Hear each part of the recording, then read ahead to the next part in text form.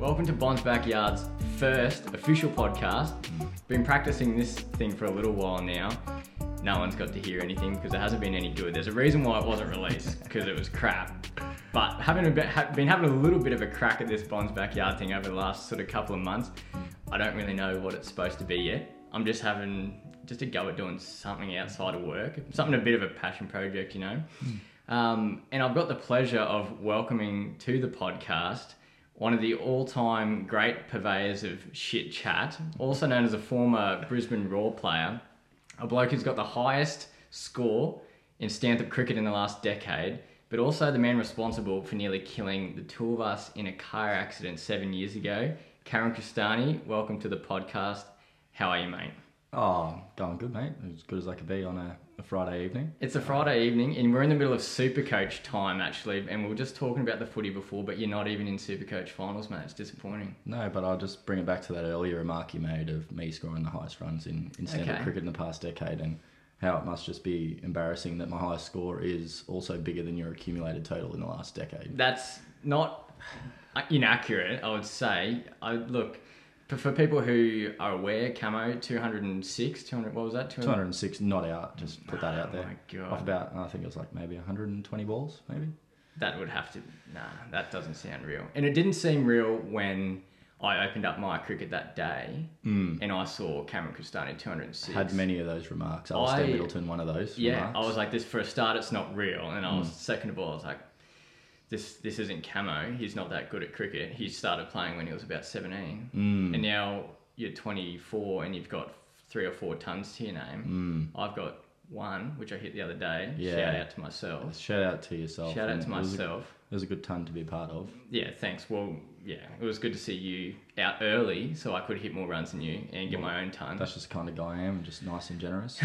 Yeah, look, that's questionable. But Camo, we're here today just to have a quick yarn. I guess you're the only mate that I have, not in general. I do have some other friends, but you are the only mate that I have who's been a professional athlete, which I think is a really cool achievement, especially coming from a small town like Stanthorpe. I mean, we grew up together, we've known each other for a long time. Like I said before, we were nearly killed in a car accident, which you were 100% responsible for. So we've been through quite a lot. It's not 100%. We went the way you wanted to go. Yeah, true. I mean, I pointed us on the route which got us into the car accident. Yeah. But mate, you're behind the wheel. But we just did the Red Shield door knock appeal. We were just trying to do our bit. Just got our free Macca's burger. Life was good. It was good. Nearly turned upside down. Well, literally did go upside down Literally a couple turned times. But upside we'll get into that one. We'll get into that one a little bit later. But mate, so how is Peninsula going at the moment? So you're playing in the NPL. Yeah. It's been through COVID. You know, where's Peninsula at the moment? Where are you guys at the table, and how's everything going there? I think when you touched on with COVID, I think it's like everything is a bit of a testing time, and we just started our season probably 3 or 4 games into it, and then COVID shut it down. It was a really weird period of the life, like not knowing whether you're going to come back, or there was a lot of talk about we just bin the season and not come back. But then gradually gained momentum that we were going to start the season again, and it kind of got you up after about 6 to 8 weeks of drinking. You're like, geez, I need to do something. I need to do something really hard here. I really need to work. But just that motivation for that initial probably 6 weeks of training when you could only do a couple of people at a time, you couldn't have big groups and whatnot. And then once we got back together as a team, you're just like, yep, finally, we're starting to go. And then we changed formation during that period, and we worked on it for about 8 to 10 weeks, and we played against Eastern, lost against them, and we weren't really happy about how the way we went about it and whatnot, and went back to our old formation, and since then we haven't looked back, and we've won, I think, 6 on the trot now, and we're sitting in first place with a game in hand. So, and we've probably, I think we conceded 1 goal in 6 games or something. So, and you must be proud of that fact, I guess, playing centre back now, and I think for anyone who's friends with you on Facebook, probably wouldn't have missed that you've been in a few teams of the week. Yeah. So you must be proud of that defensive effort that you guys are putting in. Do you guys have, I guess the whole team must be fully up for now bringing home a championship, and how many more rounds are there, and how close are we to finals? Yeah, so I think one of the big points that drew me to Penn Power were the fact that they want to win things, and they're very professional in the way they go about it. So obviously winning is something that everyone wants to do, but it's not achievable, and I think it's very achievable with the group we've got. the players and the coaching staff and the facilities we've been provided, and if we just continue to build and whatnot, like we'll get there.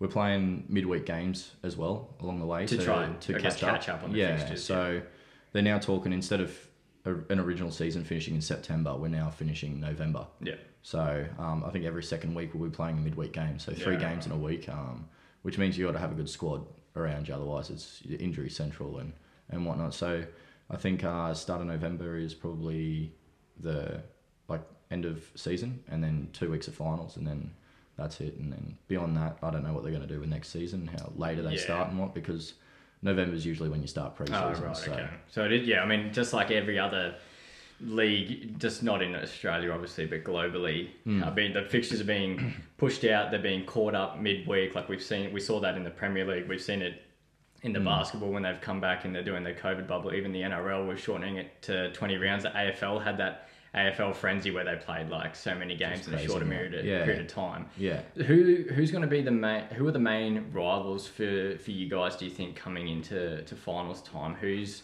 going to be right up there that you expect to see in the grand final? I think you obviously got to throw ourselves in the mix for the grand final, but then you've got like Olympic, Gold Coast Knights, Lions, and then you just got a couple of dark horses in the competition that can kind of pop a result anywhere, and you got like Brisbane City and like Gold Coast United and stuff. So a lot of teams are,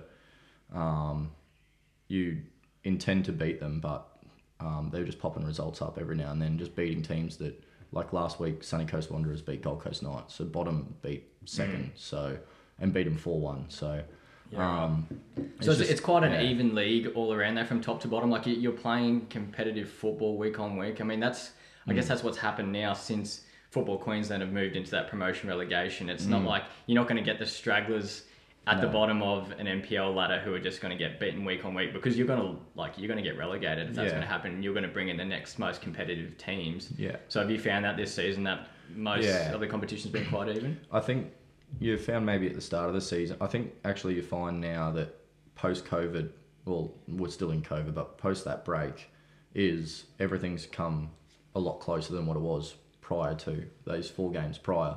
There was teams losing 5-6, 7-0. Right. And now we've come back in after COVID, and teams are losing 3-2 or 2-1 and getting, like I said before, results you don't expect to get. But that's also aided by the fact that NPL Victoria's not gone ahead now. Like, they've shut down their season. So now teams up here are signing players on loan, which, of my understanding, it doesn't affect the points salary cap that's in the league. Oh, right, okay. So there's a lot of Queensland-based players that were down there have now come up to here and are now filtering into teams. Right. So have you had any additions to your squad since? The only one we've had is Andy Pengelly, because he's playing over in Singapore, and so he's come back, and he originally signed with us before he went over there on that pro deal. So he's come back to us, but we haven't had anyone else. But the other big teams like Olympic and Gold Coast Knights and Lions, they've got a couple of players in and strengthened. Are there a few still like big names that are running around in the NPL, like a few former A-League guys that you are coming up against? Yeah, like Solozano that played with the Raw, and Mitch Nichols, who'd been around many teams. Yeah, I saw him he was on a team. He was on a team of the week. Yeah, so he plays at Gold Coast Knights. He has for the last couple of years. He's quality. You got Matt Did Mitch Smith. Nichols did he get a Socceroos cap? I feel like he might have got a couple. He probably did. Yeah, I mean he was handy. He was handy in like the prime Raw days. Well, he's played like a good couple hundred A-League games, so you know he's got to be a decent footballer if he's done that. But he's quality. You got like Matt Smith's still floating around the league. Oh yeah. Nice. Michael Thwaite and Shane Smeltz are both playing at Gold Coast United. Oh, far out. So like the A-League's second all-time top goal scorer. Shane Smeltz. He must be pretty old, but he'd have to be 40, wouldn't he? He'd be maybe 38 or something like that, I reckon. But can still score goals. Still sniffs out a goal, I imagine. Always played for New Zealand, like the national team, and played scored many goals, like you said, in the A-League. So I guess no matter how old you are, you still got that eye for goal. It's just that you can't run. Yeah. So, and I can't run. I'm 24, but that's good, mate. Yeah. Well, we'll wind back to more NPL stuff later, like around your Western Pride stuff. But we just want to take this all the way back to the start now. For anyone who doesn't know, Cameron Cristani, the Cristani family, about your journey from the Granite Belt to professional football, Granite Cristani, as they called you in your debut, which we were all cheering about at home. Yeah. tell us a little bit about growing up in Stanthorpe, you know, your family situation, what your parents do, and I guess like where your original love for football originated. Yeah, okay. Well, I got a family of 7, 4 brothers. Big family. Big family. 5 boys altogether. 5. That's insane. 6 including Frank, but... yeah, 6 including the old man. Yeah, that's poor, it. Poor Sonia. And Sonja's one of the boys too. Yeah, one of the lads. And mum and dad own and run their own produce company. Primarily broccoli is the mainstay, and then work between the two, like work between something else, whether it's leeks or whatnot. So grew up on the farm, family run farm, don't employ anyone external and whatnot. So 3 older brothers just played soccer or football, as you call it, before me, and just in the backyard. I guess that's just how I fell into it. My family played it, dad played it and whatnot, so just fell into it that way and started playing when I was about 5 in Stand-Up Junior Soccer Association. And the thing is though, like it wasn't like it was just 5 boys who just sort of kicked the ball around in the backyard as a bit of a joke.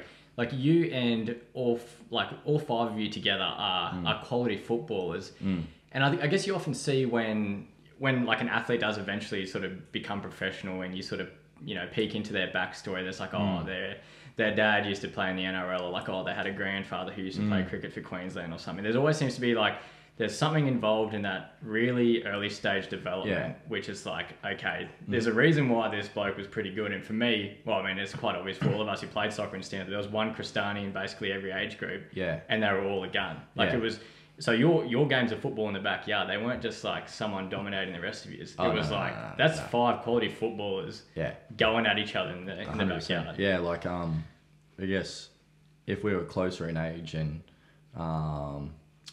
had the ability to, like, and I guess if the pathways were there earlier, I reckon my brothers would have gone further than what they did. Yeah. But I just think the pathways weren't there established, especially for a country kid.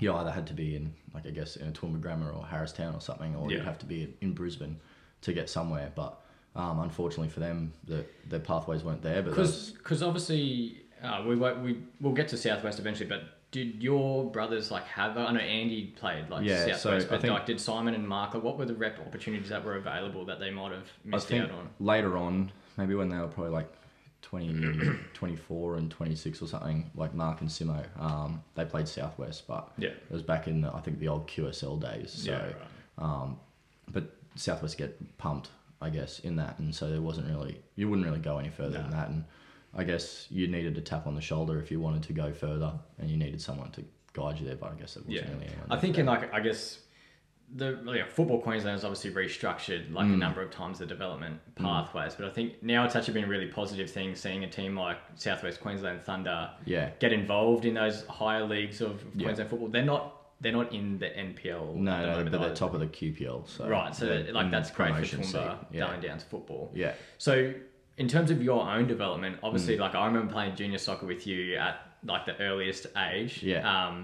And I think it was clear to a lot of us at the start that, you know, there's always like a gun player in each age group, right? And it was like, camo's pretty handy. And I remember like at training, we'd always try and take you out because it was like, if we're going to get shown up by someone, it's going to be camo. So let's take him out. And this was like, this is in like the young days, like sort of, I remember like under 8s and 9s just being like, fuck, I'm so jealous of this bloke because he can play. Yeah.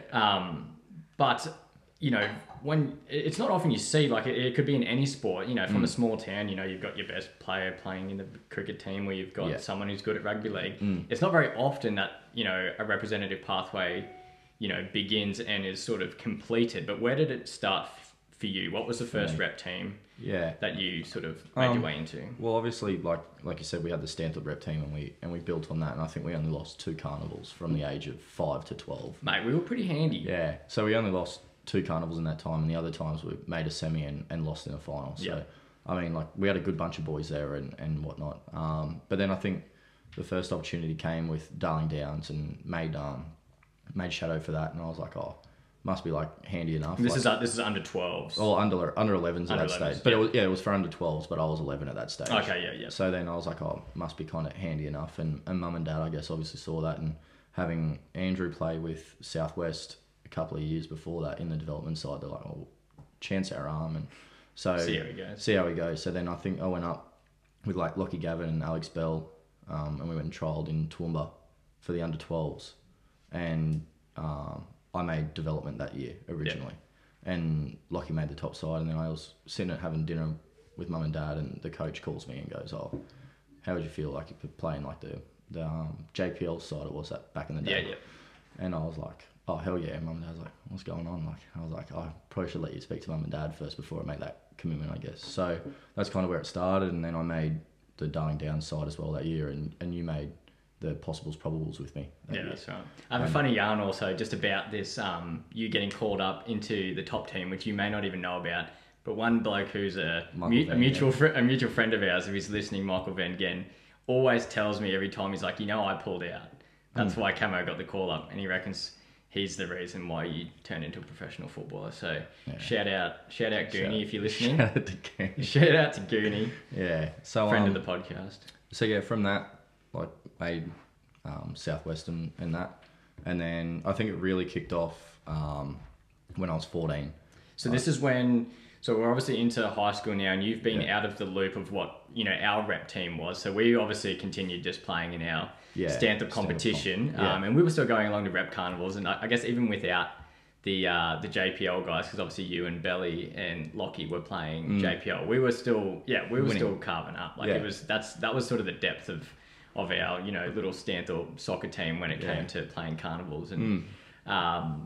But it got to in high school where it was clearly starting to take like another leg up, and this is when in under 14s you made the Queensland Metro side. That's where that kicked off. So tell us about, I guess, how you made it into that team in the first place, and then you guys went to Canberra for the national titles. So with that, I made got asked to go trial. I was playing striker for Southwest at that stage. Yeah, right. And I was scoring a goal a game, and it was halfway through the season, and we were losing 7-1 or I don't know 10-1 and stuff like that. And I was just like, God, this actually classic sucks. Southwest.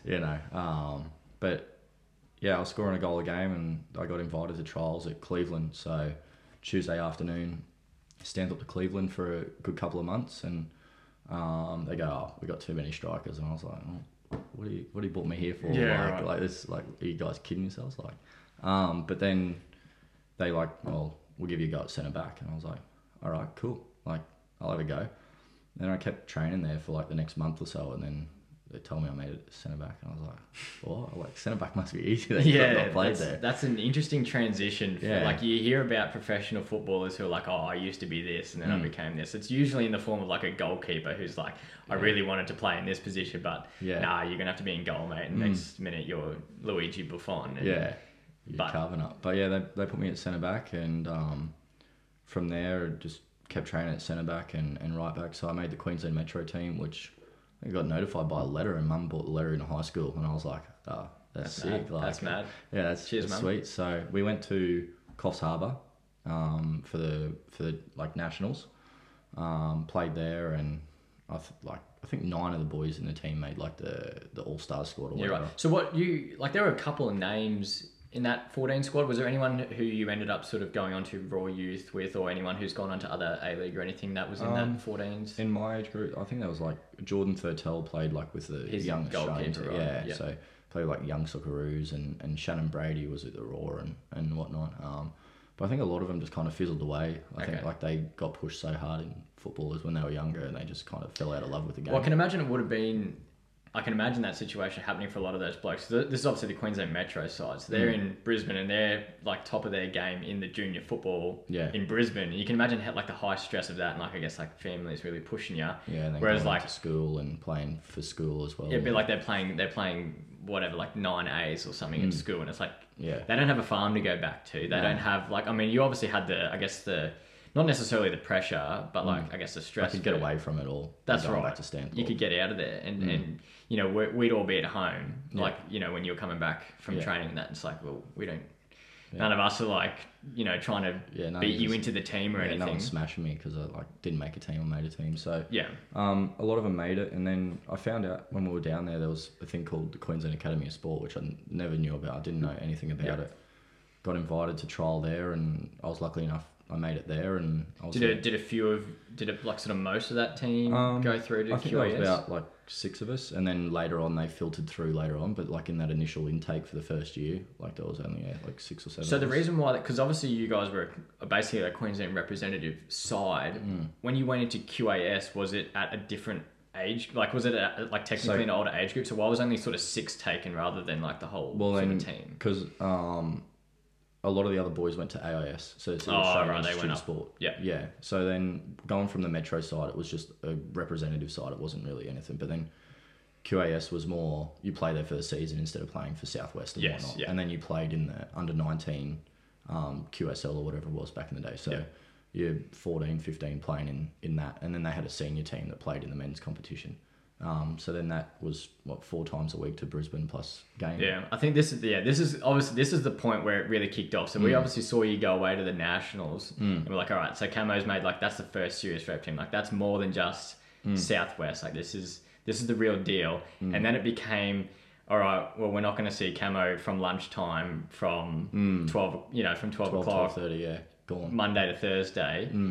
And that was the rest of your high school. And before we get to Raw Youth, it was like, well, this is a serious investment now. Like you're traveling to Brisbane 4 times a week, like just for training. Just for training. Yeah. So tell us about, I guess, what was it? What was the structure of playing for QAS, and how many years did you sort of do that for? Yeah. And then I guess we'll get to Raw Youth after that. Before that, like going to the Nationals with the Queensland Metro side, I was actually invited to go on that Italian trip. I came at a crossroad where I had to make a decision of whether I could come to Italy for 2 weeks or go to the with Nationals. us for our But I was still trialing at that stage, and luckily enough that came off, and I was like, thank God. I'd been pissed if I didn't make it and then didn't get to go to Italy. But QAS, it was, we were in Monday, Tuesday, Wednesday off, so I'd stayed at school all Wednesday, but luckily enough, sport was on Wednesday hours, so it was no classes. Great for me. I'm not academic, as you know, but then Thursday, Friday, back up there, and then Saturday for a game, so it was just leave school at 12:30, get back at 9:30 at night. Generally, Dad would drive. And then when I got my L's, I drove and got my 100 hours. Got your hours like 2 months. So, so with that, we just... I think it was more we'd train most of the year. Yeah. Then at the end of the year, we'd go down to NTC and play against all the other institutes down at the AIS. Yeah. And we won it the second year I went down there. The curriculum came in, it's like a playing style and point style. Yeah, we came like first on playing style because we were playing to the curriculum that FFA wanted and whatnot. Wow. I never realised that such a thing. So we came first on that and then second on points. And then we beat New South Wales like 5-1 in the final. Style of football, isn't that weird? Yeah. What do you remember any of like the criteria of what it meant it's to more be just a like style? because it was when FFA and the Socceroos were going through that whole thing of you must play out all the time. You got to get your midfielders on the ball.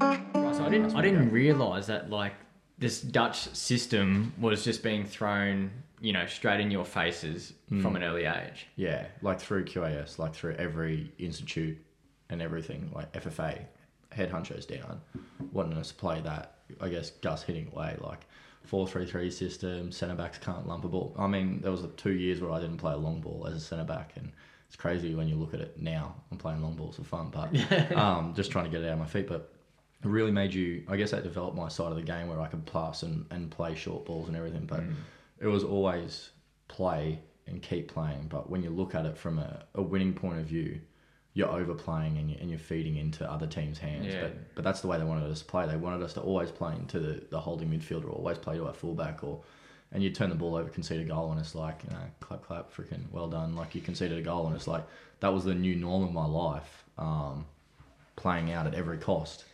And trying to find a way to play it. And it probably helped me, but I think over the time, the amount of goals that we can I really wonder like how many other national systems are playing to like a standardized style of football. I can't imagine Brazil, France, Spain. Like if you talk about like Brazilian football and what they call like jogo bonito, like beautiful football. Yeah.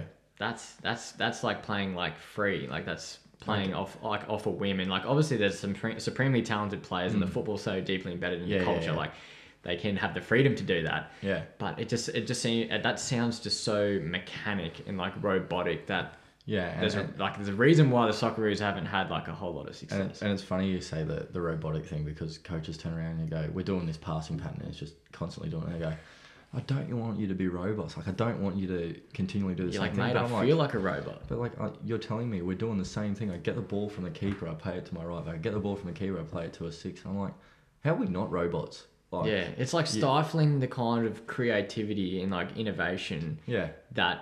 That's the difference between like a team like Australia, who's you know regularly between like 30 and 60 in the world rankings, and anyone higher, because they don't have and with that style, like you said, like they're stifling talent. Like, the players would get crucified for dribbling a ball. Yeah, I was like, well, what's your winger meant to do? Just not beat a player? Like, that's a defender's dream. If your winger's just going to get the ball and just go, oh, I'm just going to pass it somewhere else, you're like, no, job done. Whereas like the encouragement or like the safe to fail element of like just, you know, use your skill to beat your opponent. Like, it's safe football to keep passing it around all the time, but like, I think that was my downfall. They just took away all my talent. Like, maybe they should have had you back up front, mate, scoring goals. God damn. So this is obviously QAS, and you're being, you know, taught this system. When, like, exactly how did it transition between QAS and Brisbane Roar? Because there was like some overlap there for a little bit, but where did Brisbane Roar first, you know, start talking to you? I think, when I was maybe 15 or so, but prior to that, I actually was in a period of my life where I actually started hating football. I was like, this just seems like a task, like constantly and whatnot. And driving to Brisbane 4 days a week. It kind of seemed like that, and I think we were lucky enough. Chris Brennan, or Singe, was at the AFL with the Lions Academy. Stan the Boy. Yeah, Stan the Boy was in the Lions Academy, and I almost convinced myself and partially convinced my parents that I could go that different avenue, and because I was a long distance runner and whatnot, I almost went to the Lions Academy just with no AFL background, just purely from the athletic perspective.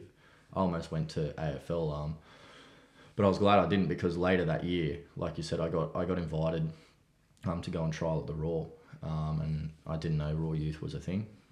Just like didn't know QAS was a thing. My parents were like, oh, what's the Raw Youth? Like, what's this? It's not Stanthorpe United. It's Stanthorpe. Like, well, Southwest. Like what's this? This is something different. And so I think it was like me and Jordan Lambie, both 15, I think, at that stage, and the other boys were 16 or 17, and like our crop kind of got invited into there and train for a while, and I think the head coach John Syme originally didn't offer me a playing contract, but offered me a training contract. So I just had to be there and train and whatnot, and with the option to be selected if they needed me. Was it more like was it more like an option to be like selected at any point, or it was like this is an incentive, and if you play well for this many months, you'll get selected, or if it was just like, mate, you could be called upon at any point? It was like, if you're in the training squad, you're a registered player and you could play. Like, if someone was sick, you could play and whatnot. But that did that not guarantee a youth contract? It was still like just a training contract. So like, and they could just go, oh, we don't want you here anymore, and see you later. No money's exchanged, no nothing. No risk to them. Yeah, just a player that they might think has a little bit about them, but not enough for a contract at this stage. Then I was lucky enough, we like had an induction and got told like, you can't match fix, you can't like do this, no drugs. Like, ASADA had all that big conversation, and obviously mum and dad had driven me there for that, because I was still underage and whatnot. And little of my knowledge, the head coach had a conversation with mum and dad, and I got into the car and mum and dad were like, congratulations. I'm like for what? Like, I've just come out of a meeting. Like, what am I being congratulated? Like, I got a jacket. Like, that's cool. I could have gone and bought one at Rebel if I wanted to. Like, they go, congratulations, and I was like, what are you on about? And they're like, you don't know, do you? And I was like, no one's told me bloody anything. Like, are you kidding me, mum? Where's the chocolate slice? Like, and then they go, oh no, like, you've been offered a youth contract, and I was like, what? Like, and I was like, holy shit, this is make believe. This team's not real. Like, that's a pinch yourself. Yeah, like, I just sat there in the XR6 at Olympic, because that's where we were training at that stage, and I was just like, nah, and I was like, nah. But so did it take like a while to sort of sink in that you were now part of a professional organisation, or was it by the end of the car trip, or was like you still had to go to training and I don't think it really sunk in at any stage. Like I said, I didn't think that they existed. Like, I didn't think this franchise existed. I didn't think this had happened. And then I sit down and I look through a contract and start signing my name, and then they start talking money, and I'm like, Hang on a money's minute. involved. Mum and Dad don't have to pay for me to do this. Yeah. Like this is money coming into my pocket. Go, Jesus, like this is starting to get like something crazy, like something for real. This is now like you're in the professional football realm now. Yeah, and like I'm involved in something pretty cool. And then so I think it was only like $60 a week or some. It was a small figure of money, but it's still money to play, right? Yeah. And that season I was playing with like Luke Bratton was in the team all the time, like Rocky Visconti, like Corey Brown, James Donachie, Matt Acton, like these players are well-established A-League players now, but I was a 15, 16-year-old kid playing in a youth league setup, so we'd play one home game, one away game against every A-League club, so we'd stay over for 4 places away trips, we'd stay away, but then like for the Sydney games or I think maybe Melbourne games, we flew in same day of the game. And then flew back home. So this was happening by the time you're actually getting on the field playing games in Raw Youth. Was this in year 11 or was this in year 12? Like at what point? Year 11 it was. Year 11 you started to get games. So end of grade 10, grade 11 I think it was, yeah. So and I think I played almost every game that season. It was an 18-game season, and then you went in and played. You played in the NPL when they brought that in.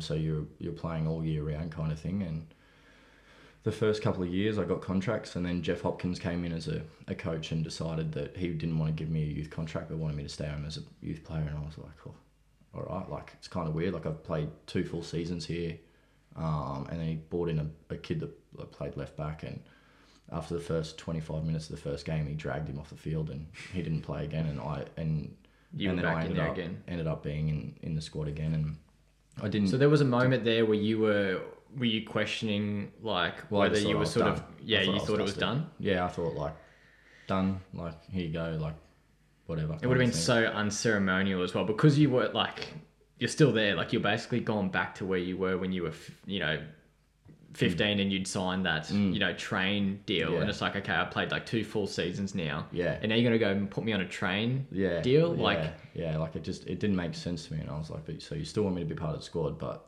you don't want to pay me for my services and stuff. So, but he ended up regretting his decision in the end because I ended up getting a contract again halfway through the year. So, and then from then, old coach came back in, kept playing.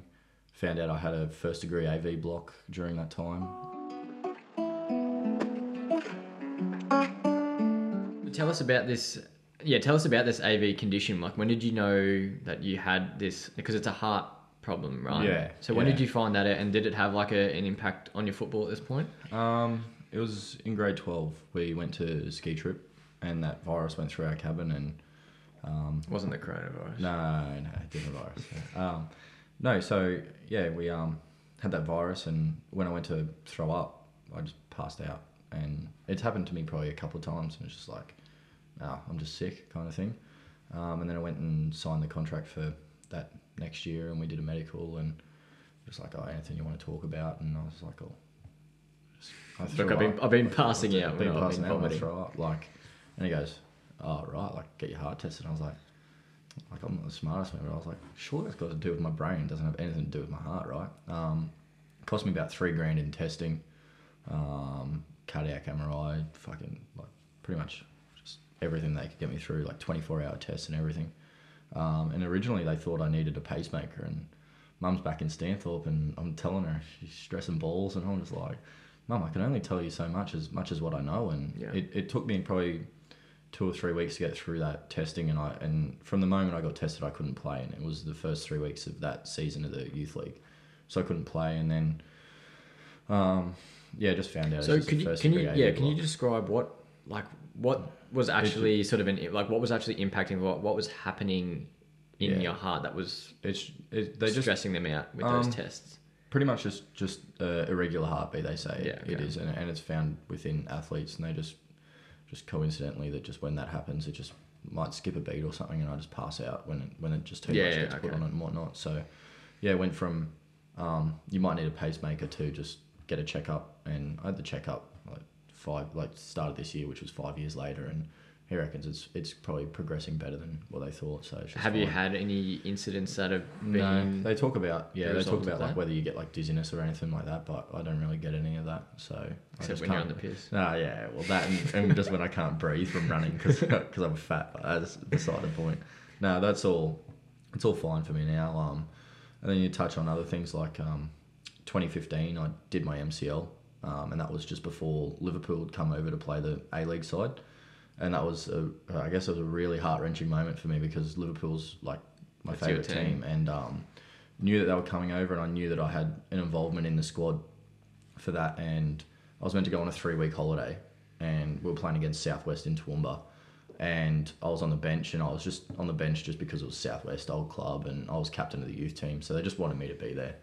And one of the boys gets cramps about 60 minutes in and subbed me on because he was a fullback and I went and played centre back. And I mean, I reckon it was probably the best I'd been tackling. Like I was actually winning balls in tackles. Like it's strange for me. I was actually winning the ball. I was playing well, and I just went in for a block challenge and my left foot kind of hit and come through, and I just sat down subconsciously and it just felt a sharp pain, and I was like, oh, this is weird. Like went over the sideline and the physio starts doing testing and stuff. ACL's fine, and then does another testing. He's like, oh, that's not good. And I was like, no. Please, and no. I was like, I'm going to start running again. He's like, go on, stand up, start running. And I Go went to do it. start running and just knee buckles inside. And later on, find like it's like the highest grade MCL tear you can do without fully tearing it. It was holding on by a couple of strands.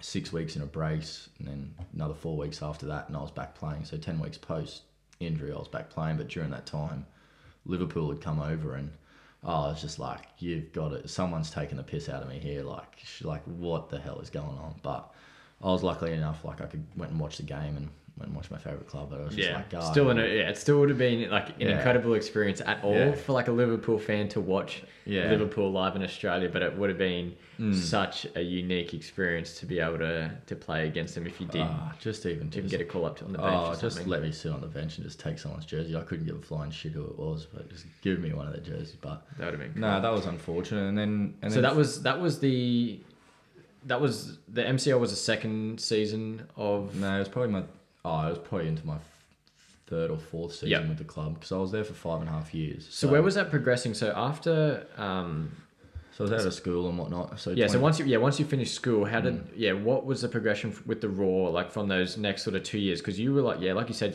you were a bit of a stalwart of that youth team, and it was like, okay, like I'm being involved for a while now. Like your Yeah. first year out of school, second year out of school, like what's happening? Yeah. What's happening in those seasons, and what indication did you get in those 2 years that the to be able to be called up to play for the top team? Like Yeah. when did you get that indication? No, like I was training with the first team in pre-seasons, and when they needed players in, and I played a few pre-season games, but just locally kind of thing. And then it wasn't until my I didn't know it was going to be my last pre-season with them, but I was doing pre-season with them, and they had me in for the full thing, and I was doing everything, and kept playing through, and then I was captain of the youth team, so I went back and played with the youth team for the 8 weeks that we did that, and then I was straight back into the first team. Then I started sitting on the bench more for the first team, And this is the A-League season A-League. of 2016, 2016-17, Yep. yeah. So we made the Asian Champions League qualifiers, and I got named in the Asian Champions League squad, which that was kind of a sign for me that it was starting to, like I was progressing to be part of that squad while still being on a youth contract. And what was it, like maybe January, February, it really started to pick up. We had a couple of injuries and I started being on the bench more and more, and I was actually getting selected over young, like players my age that were on A-League deals, and I was like, cool, like, and then...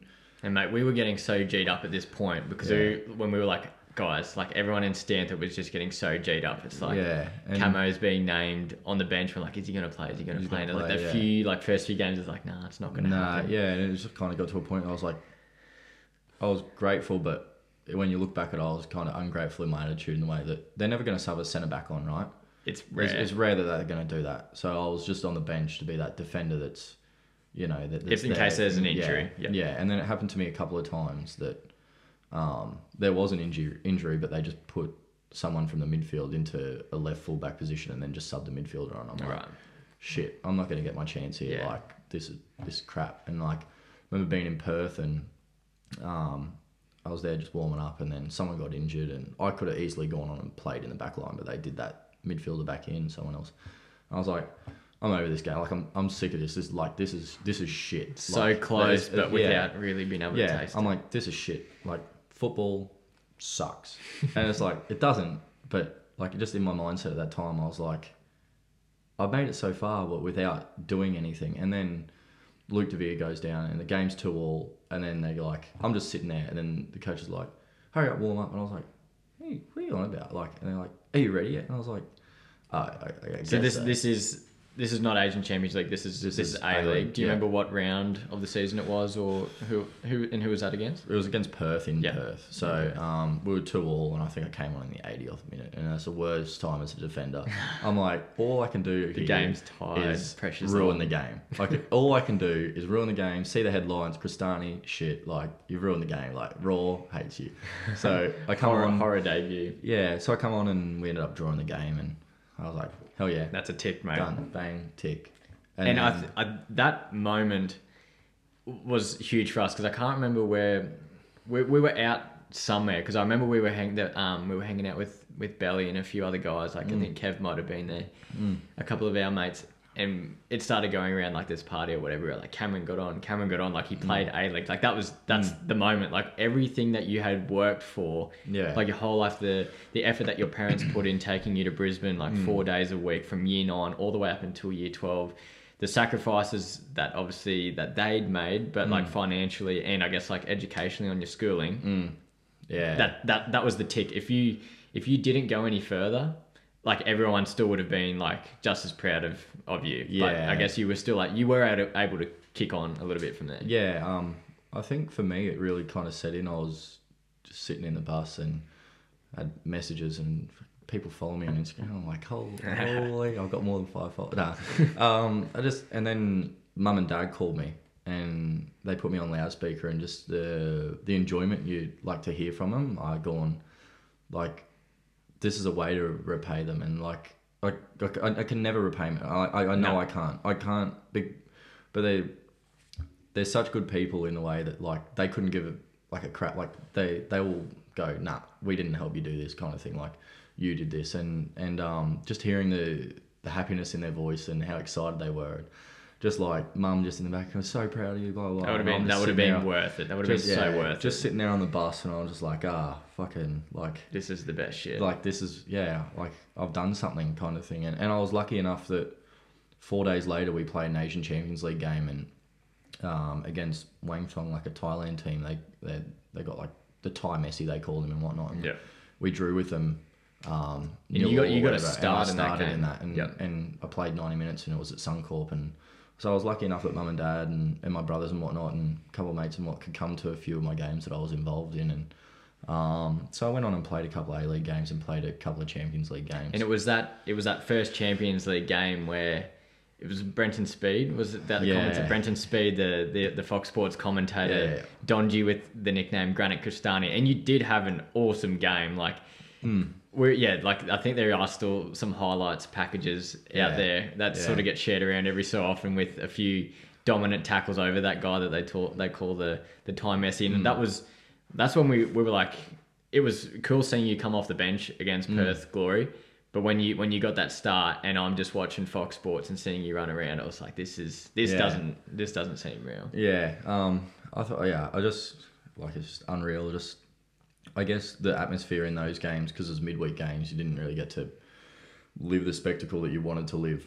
But then we played Wellington, and it was just before we got smashed by a team in Korea a couple of days after the Wellington game. But you went to that game in Korea? I played that game. Yeah. We got smashed. But we played Wellington, and I had my family there. You know who else was there? Yeah, I was there, mate. That was the first. Yeah, the family would have been good. But no, I was at that game as well, because that was your home debut starting in the A-League against Wellington Phoenix. And I remember seeing you out on the pitch and just being like this. I felt like a little bit emotional, being like, we like played together from like the early years. And it's like someone who's like my mate, like someone who is from Stanthorpe, just like our little town on the border of Queensland, New South Wales, mate, you were out there Yeah. doing your thing, and I was so proud of you at that moment. An unfortunate end to that game, some might say. Yeah, life goes on. But we just talked about the start where I could walk out and see my family. Yeah, unfortunate to that. And then, so I'm starting to play and whatnot, and I have the conversations with the coach, like, how am I going, blah, blah, all this, start talking. I don't have an agent, just talking to him, how am I going? Kind of put it back on me and go, how do you think you're going? I'm like, well, I don't know, I can't gauge it. I'm just a young footballer. Like, you're the one selecting me You're over doing other the best people. that you can.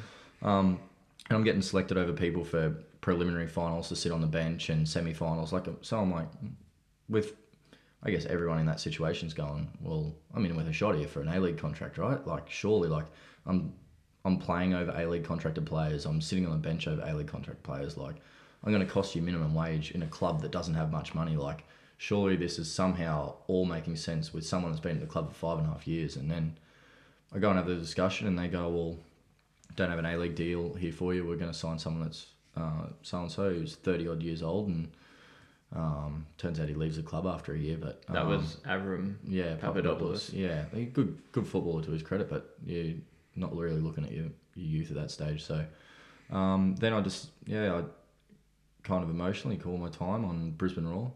So that was, if we reset the whole thing that we've gone through here, we spent all that time traveling QAS, Raw Youth, Captain Raw Youth, where like you have done literally everything that they've asked you to do. You've got the call up to play in the A-League professional football. You're sitting on the bench on top of blokes that A-League contracted. Yeah. Like what more could you have done? Like it just doesn't make make any sense why obviously Brisbane Raw would probably, I think they were confused in themselves as who they were as a club at that time. Like there was obviously a lot of injuries in their backs at the time. Like they had to sign Avram Papadopoulos on a short-term contract. And I don't know. It's just frustrating. Not just obviously from you from a personal standpoint, but just like I think without being sort of like too defamatory on Brisbane Roar, but just sort of the techniques that they went through to have players like you on youth contracts, not even being paid a wage. The fact that you had to stop going to university to be a full-time professional footballer, and you were earning more money from Centrelink than you were as playing A grade. Yeah. That is such bullshit. Yeah, I guess it's $60 a week to play in the first team. No match fees to play professional football. No, and that's I think I was lucky though to get to that stage because Josh McLaughlin was my youth coach, and the Aloises, from conversations I've had, they wanted to get rid of me that year before you was made captain. Yeah, and Josh goes, nah, you got to keep him. Like, just trust me. Like, I've had him work with him at QAS. Like, I've worked with him here. Keep him. So I owed a lot to him, that having that discussion with them to keep me in that setup for that extra year, and I stayed there and ended up playing there. So I was lucky enough with that. But then, just the way that it was all handled was, I don't know if agents do it differently, but for me, just on a personal term, it's just like, well, okay, all right. So then from then, after having that discussion, I've gone, well, I haven't had a break from football in about 5 years. I'm going to have a couple of weeks off and see whatever happens. So reflecting on your time at Brisbane, because like playing for Brisbane Roar, it was a championship side, and there were still players around at Brisbane Roar who were Socceroos. Like you obviously had John Aloisi as your coach, like one of the favourite sons of Australian football. Who do you think? Were there any players that you played with that you really appreciate the time that you got to spend with them, or people that you think really helped develop your football and take it to another level? I mean, I was really lucky to play alongside Jade North in a couple of the games that I got to play. And he's just, the knowledge that he can give you is second to none. But then you got players like Matt Mackay, Jamie McLaren, you got Brandon Borrello, like all these, Luke DeVere, all these boys are just ridiculous. Theo and like Michael Theo, Jamie Young as your goalkeepers. It's a pretty star-studded team. Yeah, but I think the one player that really helped me, that shouldn't have given a flying shit about who I was and what I did, was Thomas Broich. A guy in his own right that should be playing Bundesliga football. Like, if he stayed in love with the game, he'd be playing Bundesliga football. Yeah. But here's a guy that's at the peak of his game in Australia, like winning all these medals and whatnot. Arguably the greatest player to actually play in the A-League. Yeah, agreed. Playing in an attacking position, turning around to me, having discussions with me during training about my decision making and stuff like that, and really, but he, not just for me, he did a lot for a lot of people, and for someone of his caliber to turn around and do that, I go, Jesus Christ, like, it speaks volumes of the guys. Yeah, that's unreal. But how did the Raw not keep hold of someone like him? Like, you know, he did a lot for me, and like even past players like James Donachie and all those guys, like he each had a bit to play in how I played, but Jade North was a big help for me, and Thomas Broich, and then you got players like Matt Mackay and that just help you around and make you feel welcome in the team, and it's just like, geez, what more could you want? Like, what more could you want? Yeah, and what an experience, not just being able to get to that level, but to be able to immerse yourself in like some quality, like around some quality footballers who, even though like the Raw dream did come to an end, pretty unceremoniously at the end of that season. Like I'm sure it's still like you would do the whole thing over again if you had to. 100%, I'd go through everything again just to be there and do what I did. And so when that sort of came to an end, like you said, you took like a couple of weeks.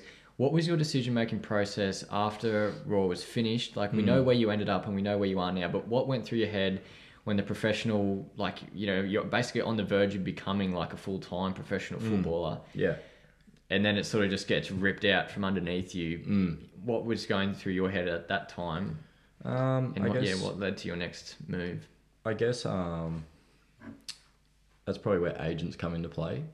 And for me, I don't know, I just felt like I just wanted to stay away from that kind of thing. I just went kind of like, if I've done well enough, like, people will find a way to contact me. Yeah. Like, if I feel like I should be at that level, or people feel like I should be at a level, people will contact me. And if they don't contact me, then that's kind of like I can't really do much else. Like, I can't go to a coach saying, hey, blah blah. Please sign me. Yeah, like, you're not going to. They go, who are you? Like, I'm sure they would have seen me if they wanted to see me, and if they didn't want to see me, they didn't want to see me. Like, they got better things to worry about. And so for me, it was just going to an environment that I can enjoy, I guess, being like training and enjoy games, and somewhere where my family could enjoy coming to watch games, and somewhere that was close enough, and yeah. So we know that obviously that led you to Western Pride out at Ipswich, but was there any communication at all with any other A-League clubs between there? Like, was there any murmurs, or did you get put in front of any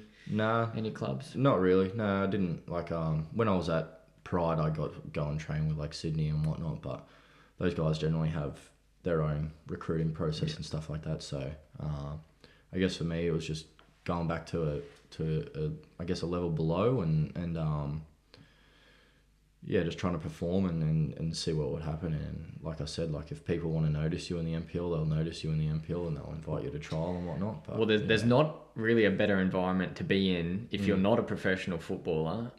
If you're playing in the top league, you're giving yourself the best chance. So you start out at Western Pride. So the first season with Western Pride was 2017. Midway through 2017, I joined them, and they're coming 8th on the table at that stage. Right. So the season had already, because their season is not the same. It's not fully aligned with the A-League, is it? No. So when you're at the Raw Youth, if I stayed there, I would have just continued to play NPL with them. Oh, of course. Yeah. So I joined them halfway through the season. Well, just before halfway, because the transfer deadline cuts off at June, I don't know, whatever. So I signed with them after having 3 weeks off. Trained with them for a week, and lo and behold, Brisbane Raw Youth's the first game that we play. And I go... Oh, you just want to beat these bastards. I just want to kick the shit out of these kids, right?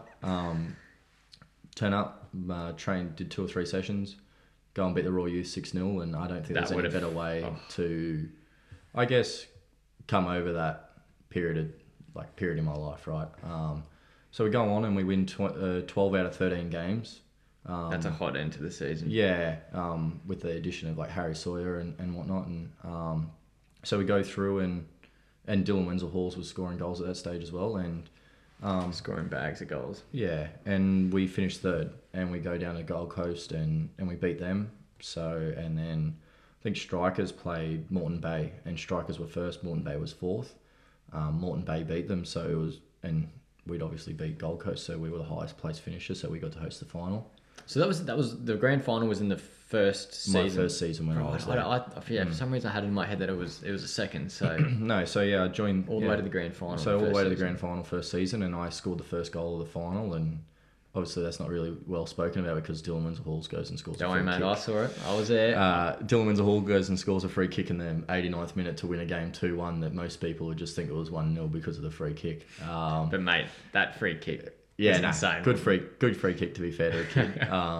But yeah, to have 3,500 people out at Ipswich was a pretty good feeling because everyone's quite packed in and it was a good community. And there was you could tell that it was just a good vibe amongst that Western Pride crew at the time. A lot of awesome young players going around, like obviously Dylan Wenzel-Hall has now gone on to play for Brisbane Roar. I guess what was sort of talked about around that time was that the reason why a lot of the, blokes like you and a lot of these good young players were joining Western Pride is because Ipswich had an A-League bid in, right? Did that influence a lot of people's decisions to play for Western Pride at all? I think the A-League bid came in after I started there, but Carl Dodd was a big reason. Like, a lot of guys went there, and a lot of those boys were at QAS with me previously. Yep. So Carl Dodd was a good coach there. And former A-League player himself. Yeah. And then Graham Harvey became the coach there, and Carl Dodd oversaw everything. So Graham was probably one of the best coaches I've had to date, but they already had these boys playing in the NPL for 2 or 3 years, so even though they were my age or below. So already a good tight-knit group that probably needed the addition of 2 players, and I guess that's where Graham and Carl got like Harry Sawyer and I in. And then, so it was more actually, we were a bunch of friends that wanted to win football and we just hated winning football. We'd go out in the piss together and whatnot, which probably doesn't sound good for that level, but we just wanted to do it. Yeah, we just wanted to do it for each other and like the ability to go and win a grand final and bring that to the area was good. And then stemmed on from that, there was talk about that A-League bid. Yeah. And that's why a lot of boys stayed for that second season there, and we ended up losing Dylan halfway through the year, which we're losing... Lost 20 to the A-League, right? Yeah, we're losing 20 to 30 goals and a striker there, right? So we ended up finishing, I think it was maybe second or third again. Yeah, because I think And we lost to Olympic in the semi-final. Yeah. And we lost to them 2-1, and we were probably pretty hard done by, but I think we exceeded a lot of people's expectations after halfway through that year. So then there was still talk about that A-League bid, and then it kind of got... they give it to Western United and MacArthur or whoever they gave it to. So after that, a couple of the boys were just like, well, I've been here for 4 or 5 years, so it's time for me now to move on, kind of thing. Yeah. Even though after signing contracts, which really didn't mean anything, you can get out of those contracts quite easily. But I made the decision to stay on. Had a new coach come in, and he ended up. He was quite good. Did you just feel like, was the reason that you stayed on, because obviously all these other guys left to go to more competitive, like it was clear that... Yeah, they just went to like Lions and other teams in the same competition. Did you feel like there was some kind of loyalty that you needed to show to the club, or you just... I just thought, what was it that kept you there? Out of respect, you sign a contract and you should see that contract out. And I just thought that, like I said, I sign a contract and I'm going to stay there for the year. That's what I'm going to do. So I was just like, well, there's players leaving. We need players in this team. I'm going to stay. I'm not going to abandon ship. And I had plenty of opportunities to do that. Clubs calling me, contacting me first couple of games, even before that come here. And I was like, nah, I'm staying here doing this. Yeah. So we had a new coach come in, and he had the vision of playing me as a 6 because he thought too small for a centre back and I could be a midfielder. So he started playing me and in there and whatnot, and he was overseas coach. 6 being a centre defensive mid. Yeah, just a midfielder, yeah. Yep. So he had the vision of that, and then he had visa issues and had to leave the club, and so then Terry Kirkham took over, and Terry's a good coach, and like a really good coach that knows what he wants. He's well established and been unfortunate not to get his time in the top leagues. He's plied his trade in professional leagues and under professional people, so he's been unlucky not to be given a gig at an A-League level. He's coached 3 or 4 NPL teams up here, 3 or 4 down in Victoria. Right. So he was just a 20s coach at that stage for like our 20s team. So when that coach left, and he kind of just had no decision, he was the only one with an A license. Like, we either have to fold or he takes kind of the keys, and so he has to take over a team that he hasn't hand selected, and to his credit, he did well with the team that he was given. No pre-season, straight into the second or third game of the year. So obviously he's working really hard behind the scenes with the connections that he's got and whatnot to try to find players that are maybe unhappy and whatnot. But yeah, I went on and we were in games, but we weren't. We were just playing with a really young side. We just didn't quite have, like, it's not like the effort wasn't there. No. It was like when you compared like that team that you had that won the championship and then obviously fell short the following year. Yeah.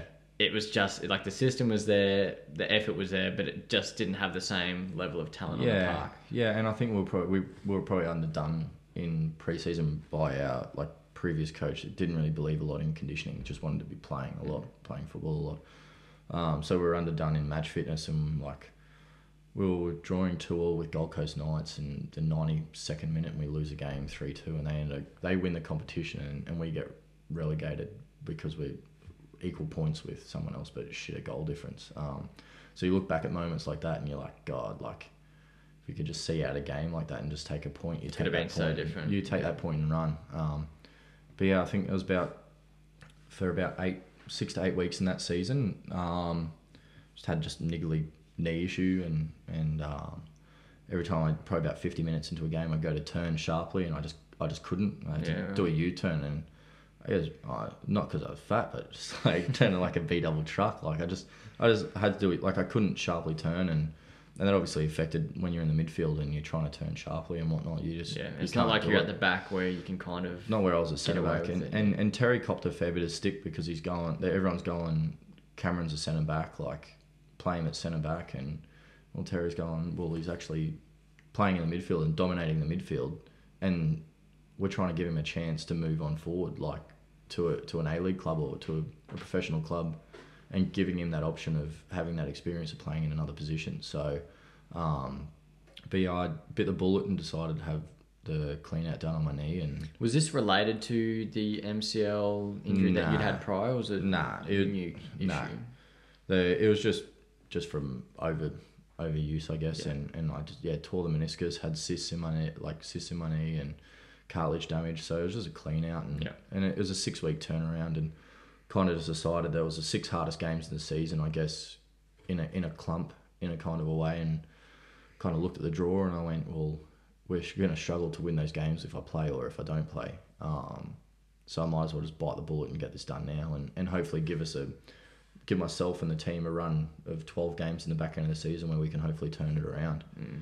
So I got that done, and Terry was able to make some signings that he wanted to make and to get some players over, and we actually started performing, and he always said it was going to be the last 8 weeks that you'll actually see what he wanted to happen. And well, I think we ended up winning 7 out of the last 12 and drew 2 of them, and we fall short by goal difference in the end. That close. And yeah, you just kind of look back on it and you look at the results. It didn't go our way, like in other games, but in games ourselves, and we ended up getting relegated. And this is the first season of Football Queensland instituting a top to bottom relegation promotion system, right? Yeah, I think it was, and they decided that it was going to be 3 teams instead of a usual 2 team, right? 2 team up, 2 team down, and we were the third team. So you look at that and you go, oh, shit, because now this year it's only 1 team up, 1 team down. So it's like, because they were trying to right. So they were trying to even out their numbers in QPL and in the NPL. Okay, right. So, I was just like, well, I'm only 23.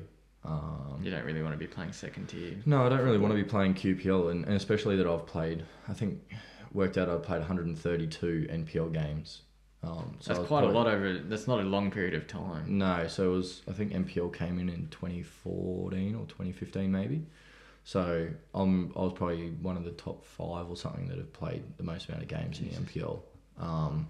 So I went, 130 odd games, and I kind of had that discussion with the GM of Western Pride. I said, look, I'd stay, but I'm aspiring to get back into professional football, and I can't see myself playing QPL for a year, that helping me. Yeah.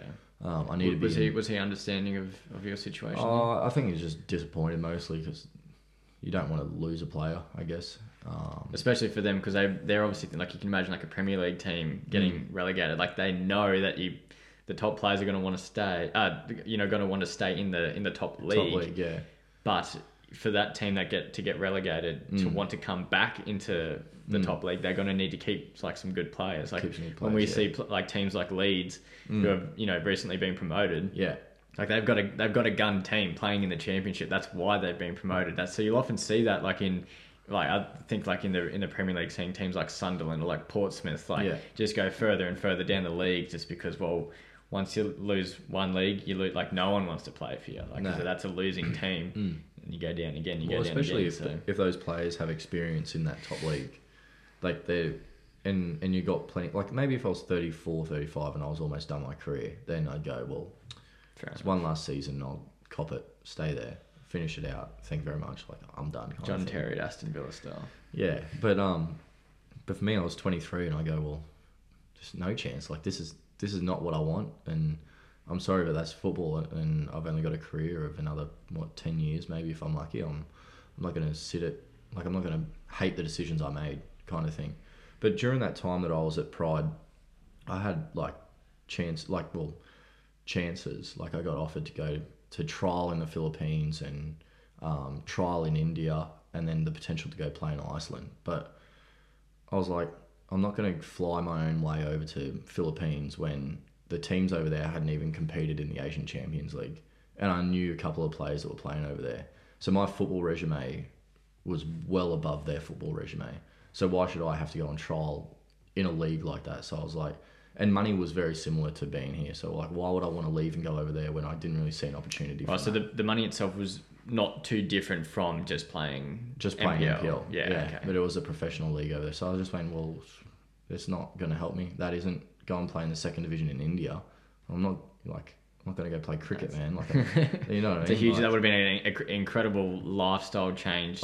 Big difference. And the problem with going to India wouldn't have just been, oh, well, like, this is just, it's the same as the NPL and money-wise. It's like, mate, you're going to pick up and live a completely different life in a completely different culture. Like, India's not one of those places where you can just, like, pick up and go and start living, like in New Zealand or England, for example. Yeah, so there's a lot of risks there. Iceland was a very close, very, very close to me going. And then they ended up signing a guy that's played 50 La Liga games. So I'm like, oh, that's fine. Like, guys played against Messi. Like, see you later. Yeah, like, he must be pretty handy. Yeah, so then it came to the end of 2019, and well, not the end, but probably the end of the season. So September time, and as every club does, and they start contacting people, and people contacting left, right, and centre kind of thing, and the relationship I had with Terry, and I valued his opinion a lot and whatnot. He'd worked with Peninsula Power before, and he's like, you've only really got 2 or 3 clubs in your mind that if you want to play professionally again, that you should want to go to, and that's Lions, probably Olympic, and Peninsula Power. Yep. They're probably the 3 that you'd really want to go to, and I knew a couple of the boys at Penn Power, and I was like, well, this is kind of me, and I'm in the box seat, like, what do you have to offer me?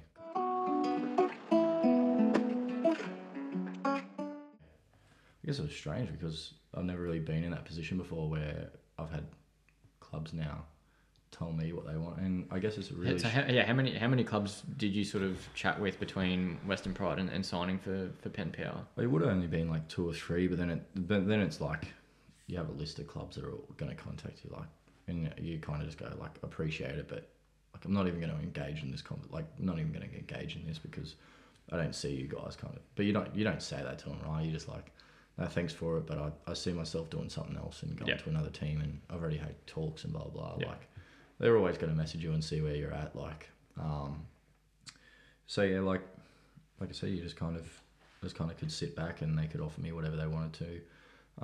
But you've kind of got to, I don't know, if you're not experienced enough, you got to see through their bullshit in a way.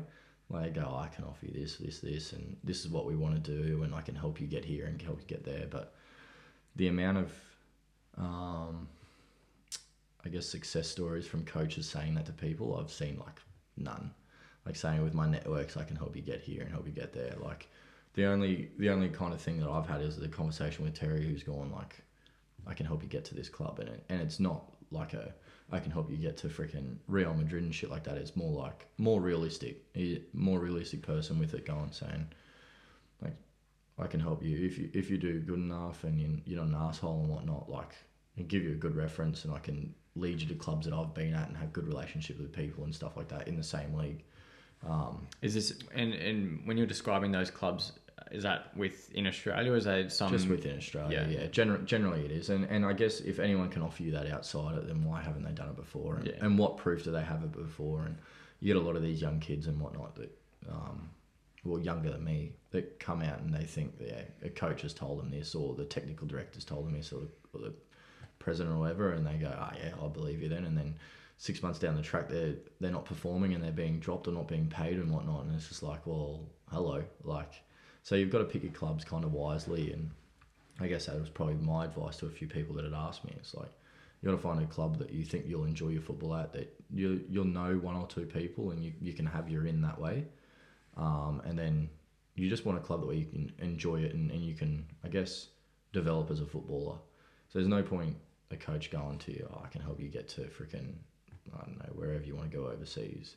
So what can you actually do right now that's going to help me develop? And if I'm playing my best football, that'll handle itself, kind of thing. And I figure that'll handle itself. So you just want an environment where you can start playing your best football and be happy. So. And you feel like you're receiving all of that as much as you wanted at Pen Pal? This is like the best situation that you could be in right now? I think so. I think everything that I had the discussion with them and whatnot, I think like at the start, like, I probably wasn't playing my best football, and that's probably just settling into a new group and trying to have everything sorted. But now, as I continue on and past COVID and whatnot, like I'm enjoying my football, and I guess that's probably showing in my performances and stuff at the moment. So I couldn't speak highly enough of the club at the moment, and that's not just because I'm there. It's like I'm living and breathing it at the moment, and they're doing everything right by the players and whatnot, so I couldn't be happier. Are you getting similar vibes like to that premiership season that you had at Western Pride? Is there a vibe amongst the squad at the moment that you think you could be, headed for a special premiership win? Yeah, I think I guess it's harder because it's a full season. So the boys have had a rough first half of the season, but put themselves in a good enough position when I came to Pride that we could go on and sneak into third spot or whatnot. So, but I get I guess being in a semi-professional environment, like, alcohol does become, like, drinking with the boys becomes a thing, right? But that becomes a thing that makes your team better in the way that, not from a sports science way or anything like that, right? And I'm not saying I know sports science, but I know that drinking piss doesn't help you, right? But if you're able to say, hey boys, I'm going to watch a NBA game at Sporting Globe or whatever, who wants to join me? And 9 out of your 15 turn up. You've got a half an idea that your squad enjoys being around each other. Yeah. Like, it's not a training session where people are turning up because they have to. Like, if you're able to message and say, I'm doing this, or they're doing turning this, up because they want to. Yeah, they want to be around. Yeah. So, like, if you can have that, that, and if you've got the talent there, you're pretty much 3/4 of the way there, and it's just 90 minutes each week that you have to perform together. But that people, when shit's going tough, that they'll do the job for you. And if you say something and you want them to do something, you've earned that respect, and they'll do the job for you. So, unreal. Yeah. So we're getting towards the pointy end of this. Well, so still a few rounds to go, and then we've got finals coming up in a few months. That'll be the season. Let's just put ourselves into the future. Peninsula Power take home the championship. Cameron Cristani, team of the season, which you could be in line for with the amount of team of the weeks that you're getting. But that's a perfect season. You take home the championship. Yeah. You can make the team of the year. Like, you're clearly I guess in current form, like, you probably are in the top 3 or 4 centre backs at least that are playing in the NPL Queensland.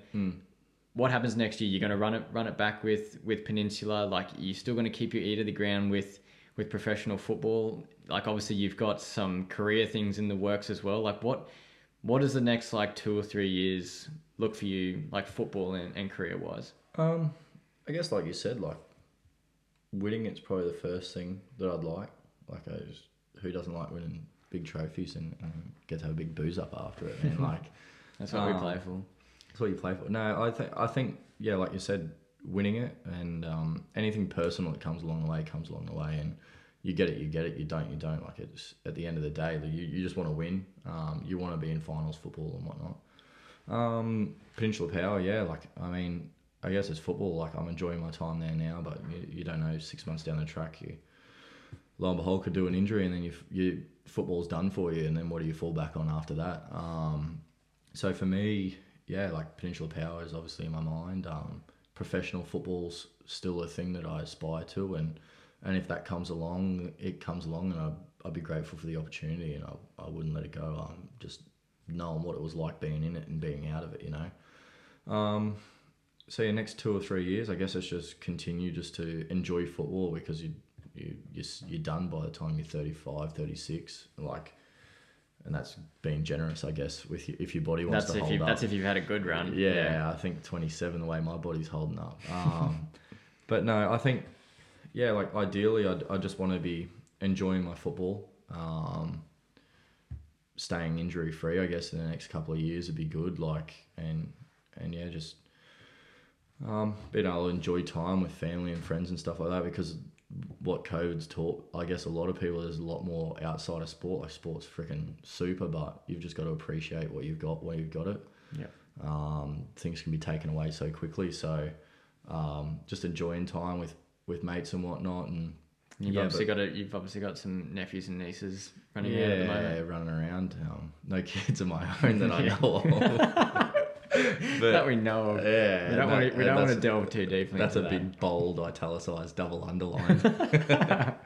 No, but just, yeah, I just want to continue the, I guess, life as we know it at the moment without COVID would be great. Yeah, just you get to be around and play football. But yeah, ideally professional would be where I'd love to be at, and because I mean, there's no better feeling than being in that moment and realizing a goal that you've worked so hard towards, and people around you have worked so hard towards. Like, I've been there, I've seen what it's like. I'd love to be back there, but in reality, and in Australian football at the moment, it's a really hard scheme to get back into. And if the B League becomes a thing, then that's an easier avenue to get towards, like the league just under the A League. So yeah, if I can play professional football, I'll make a living out of it until I can, and if I can't, I'll find another way to make a living and enjoy life and just, I guess, be happy while I've got everything around me. Yeah, that sounds great, mate. And I think that's you go in the right way about it, because when we're at this age, like, I think a lot of us, like, we've obviously got some friends who are like doing music, and we've got, friends who are, trying to play professional sports such as yourself, and it's like, while we're young, like, just have a crack at it, mate. Like, it's not like, like for myself, like, it's not like I was ever, like, was anywhere near, like, trying to ever, like, imagine, like, I think by the time I got to about 12 or 13 years old, I was like, okay, I'm not going to be a professional athlete. Like, I love playing sport just as much as anyone else, but I knew pretty early on that I wasn't going to crack it. So I haven't really had the thing to be like, oh, while I'm young, I'm going to do X. This is kind of it for me right now. Like, I'm working as, like, an accountant, and I'm like, bro, like, this isn't it, is it? Like, there's got to be something else that I can use, like, my youthful energy towards. And for me, it's like, well, I love sport. Like, I've always been to sports journalism, so, like, I'm gonna have a crack at this. You're gonna have a crack at being a professional footballer. We got mates like Kevin Collett and Chloe Minogue who are, getting stuck into their music. It's like, mate, like, what's the risk of just having a go at this age? Like, I think, why not? Yeah, like you said, like, if you got something, you got the ability and the facilities to have a crack at something, like, you're going to regret something if you don't have a crack at it. That's it.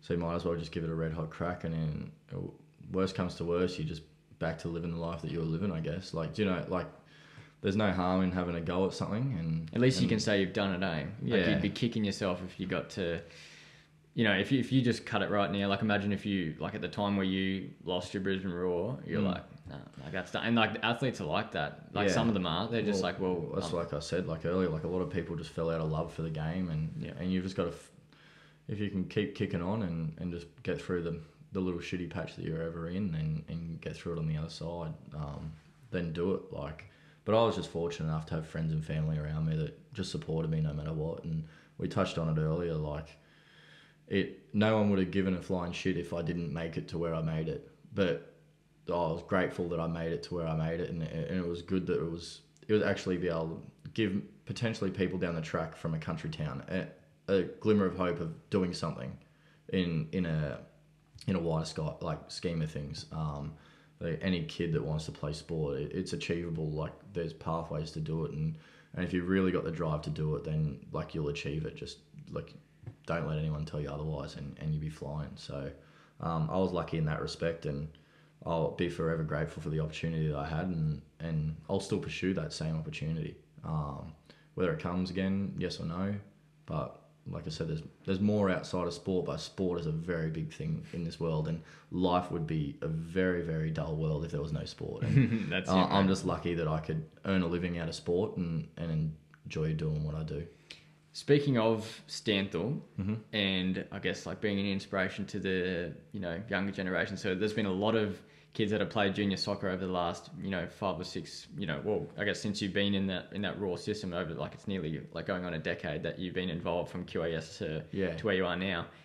There's definitely like kids who are like looking up to you. Do you ever see like how much do you want to get back to Stanthorpe and play one game for Stanthorpe United? Is that on the bucket list to tick off one day? Yeah, I think it is. I mean, they're like, it's your hometown. Like, I don't think there's anything greater than being able to go home and perform what people know you as. They know me as a footballer. So if I have the ability to go down there and play a game, I'll 100% go down. I've tried even at the NPL trying to get a game in Stanthorpe and whatnot. But mate, I just think the pride to be able to do that would be good. I have a smile on my face as always, and people can heckle me or whatnot, but at the end of the day, I'm there doing something that I grew up in the town and the community from, and I go down there, and I always appreciate Stanthorpe for giving me the base and the grounding for what I've got these days. So yeah. Yeah, I think that would just be unreal to see. At least at some point in your career, you might be well past your NPL days, and coming back and still having a game would be unreal. But I think when you talk about Stanthorpe, I think you've been a great role model for like a lot of the younger kids who have come through that system. Like you've shown like this is possible. I think one of the things that's been like super impressive from someone like you, and something that's probably helped you to remain grounded post like professionals, that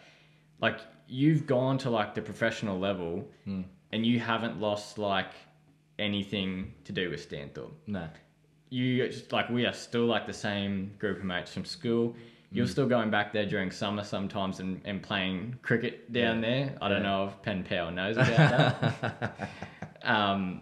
You've still we're still playing like NRL Supercoach together. Like it's like as if nothing's changed. And I think that's one of the things that we've always really appreciated about you, is that it's like, mate, you went and did the thing, but you're still level headed. Like you're the same bloke. You're from Stanthorpe to the core, and that's Stanthorpe at its heart. Like that's what Stanthorpe breeds, and that's the professional athlete that we were able to produce. And I think you should be super proud of that. Yeah, I just think except for the night that I lost the bet and I had to wear my Raw jersey to Dunder on a night out.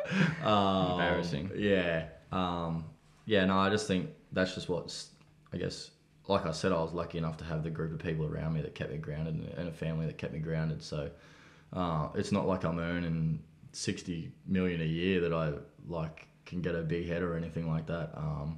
But yeah, I think that's a big thing with anything. You've always got to have friends around you and family around you, and just appreciate what you've got and everything like that. So, I was lucky enough to have friends like you and Kevin Belly and whatnot, and Alistair and whatnot. So for me, it was, I don't know why I'd want to go away from you guys. I think there's a lot of people that have a lot of reasons. Yeah, except I'd have to buy every round of drinks because you tight ass pricks, all the counting dogs.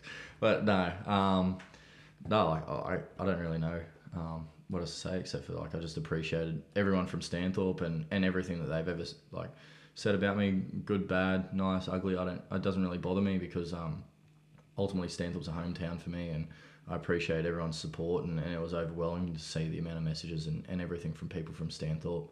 And they continue to still stay in touch and talk to me. They see me down the street and whatnot, because after all, we're all human beings, and life goes on, like I said, outside of sport. So it's not like I've found a cure for cancer or anything. I'm just a regular guy. So Played a bit of football. Just Just a bloke who likes to play football. Exactly right. Yeah. Awesome, mate. Well, Camo, thank you very much for joining me on episode 1 of Bond's Backyard. Mate, it was an absolute pleasure. Good luck for the rest of the season. No worries. And let's hope we see you back out there playing professional football at some point. Yeah, thanks, mate. It's been a pleasure to be on the inaugural episode, and maybe the one and only episode. The one and only, who knows? No, but I appreciate your time and sitting down and have a yarn, and anyone who listens to it, appreciate the yarn, and get behind Bond. He's having a good crack here, and make sure you share his subscribe, page. Like, 5 subscribe, stars. follow YouTube. Peace out. All right, thanks, Camo. No worries. Cheers, Thanks. mate.